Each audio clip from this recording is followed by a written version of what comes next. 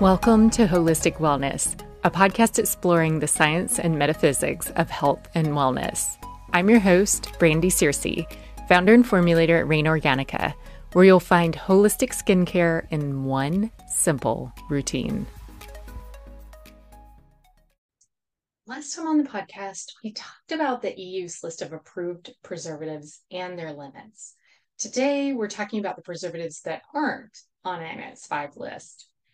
There are a large number of these, and they range from the nefarious grapefruit seed extract, which we'll talk about first, to the new class of bioferment ingredients, typically marketed as probiotics, even though they're actually preservatives. Years ago, grapefruit seed extract, also known as GSE, was marketed as a natural preservative. Turns out, it has no preservative efficacy on its own, and the GSE that exhibited antimicrobial properties was actually adulterated with some pretty wicked preservatives, including parabens and benzethonium chloride and benzalkonium chloride. Benzalkonium chloride and benzethonium chloride are both limited under EU Annex 5 to 0.1%. GSE has also found to be contaminated with parabens and salicylic acid.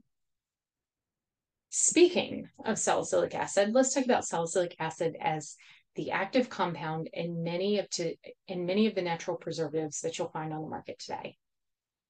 And here, when I say you'll find on the market, I'm talking about find on the market in skincare products today. Now, I'm not necessarily a hater of salicylic acid. The problem with it is that it encourages cellular turnover because it is a beta hydroxy acid.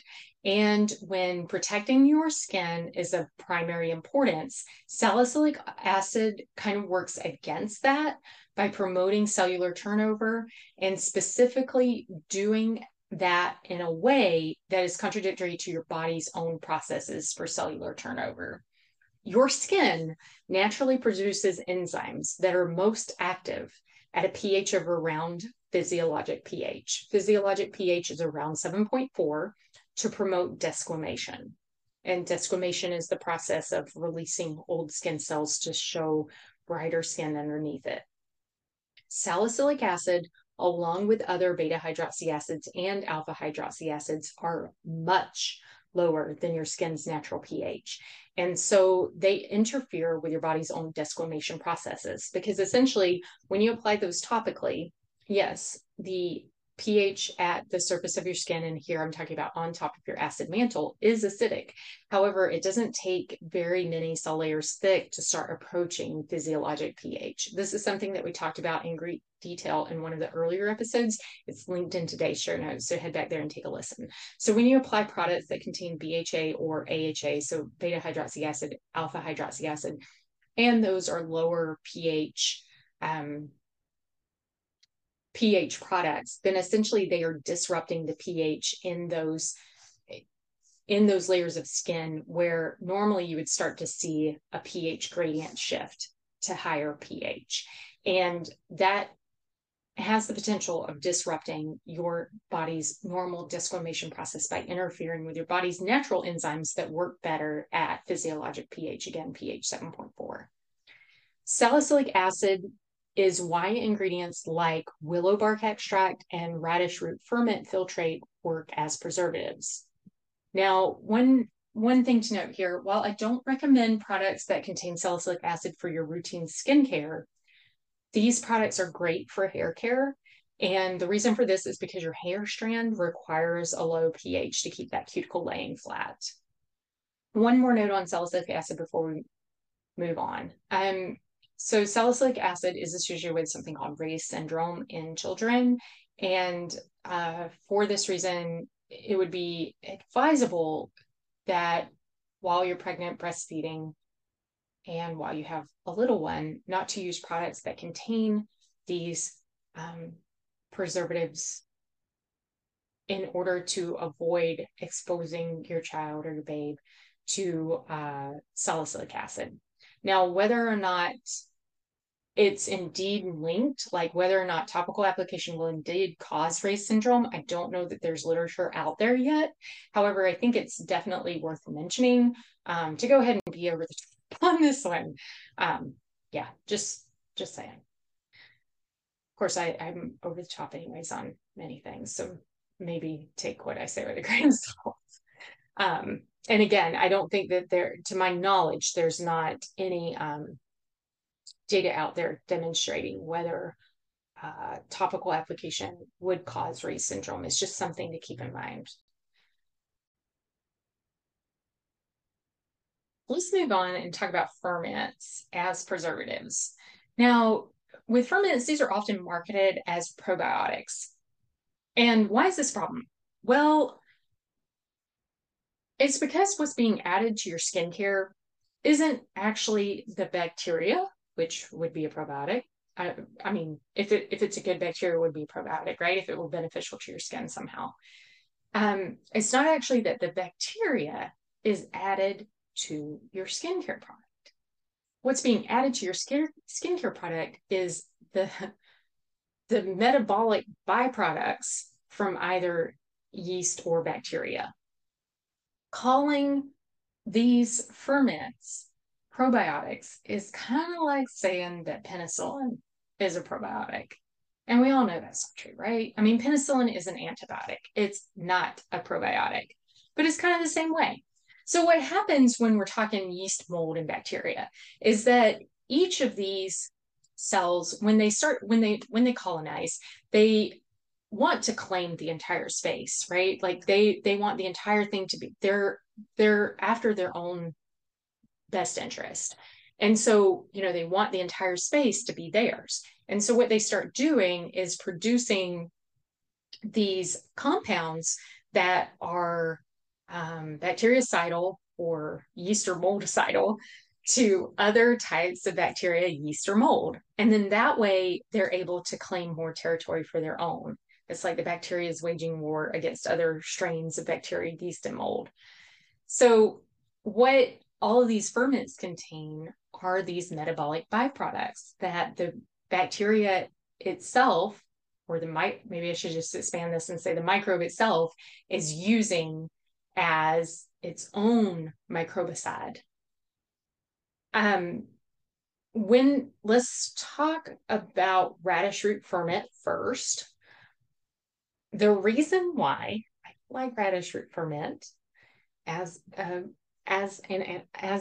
preservative is because one of the compounds that's made by radish root ferment is ninhydrin. And ninhydrin is used in forensics testing to pick up fingerprints. It reacts with the amine and amino acid residues, and this just does not seem like a great ingredient to use in skincare. So for that reason, Rain Organica doesn't use radish root ferment. The other reason why Rain Organica does not use radish root ferment is because radish root ferment contains around 20% salicylic acid. And again, this is something that I don't recommend for routine use in skincare. Ideally, you want to support your body and its natural processes, not act against those processes. The other compound in radish root ferment that allows it to act as a preservative is bacteriocins. This is an entire class of compounds rather than just a single compound. Structurally, bacteriocins are either peptide chains, so this would be really short chain amino acids, or they're proteins. So this would be long amino acid chains with secondary and tertiary structures. And the thing with both, whether we're talking peptide chains or whether we're talking proteins, the thing with these is that there's almost an endless way that you can arrange that amino acid sequence so that you wind up with different properties based on the amino acid sequence. Bacteriocins, while they're present in radish root extract, they're also present in lactobacillus ferment, which we'll talk about next. So lactobacillus ferment, with this one, the active ingredient is bacteriocins, and possibly salicylic acid. So with the lactobacillus ferment, they're actually they're actually different. What is the word I'm looking for here? There are different.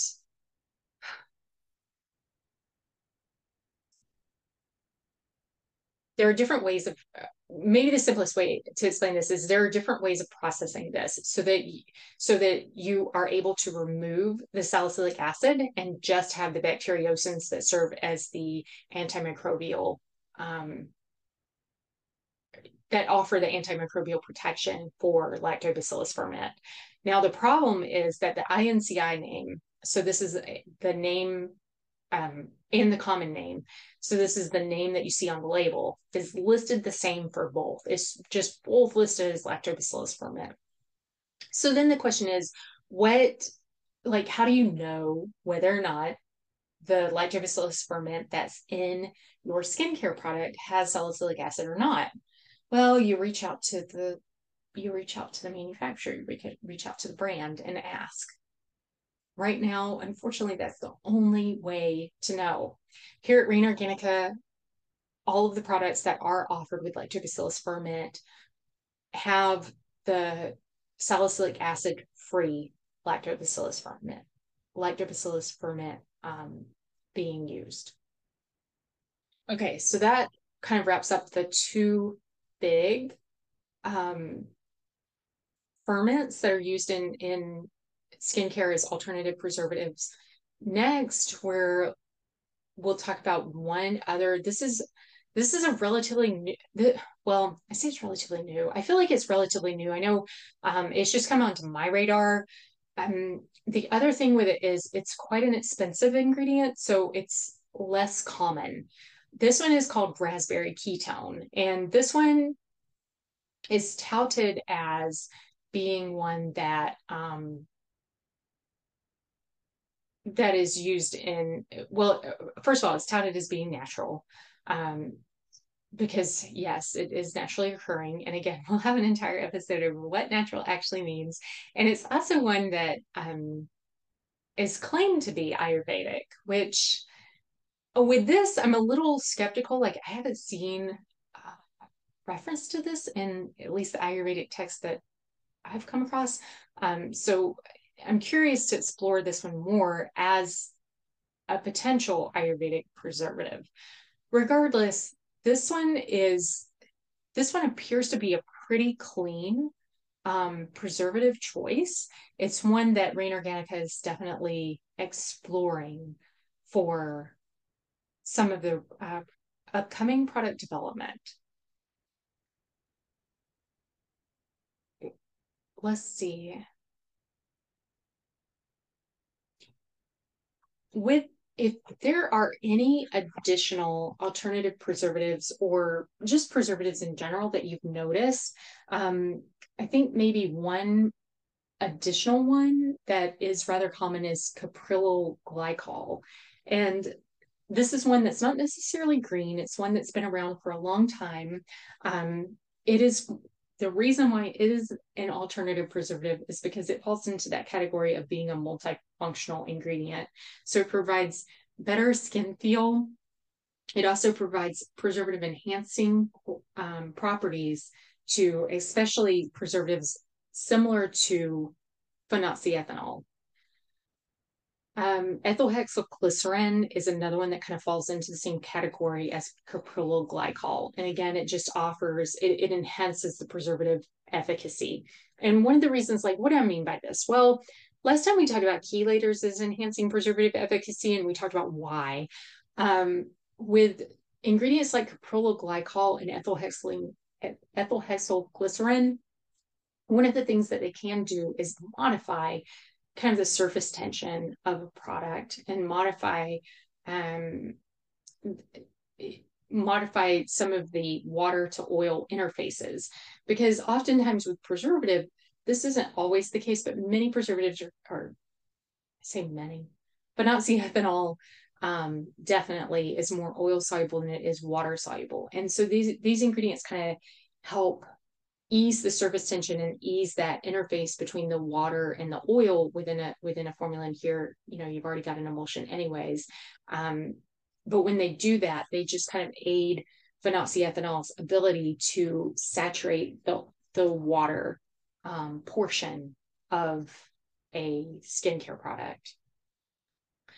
If there are any additional preservatives that we haven't covered over the past couple of episodes that you have questions about, or any ingredients in your skincare product that you have questions about, please reach out to me at hey@rainorganica.com, and hey as in HEY at rainorganica.com.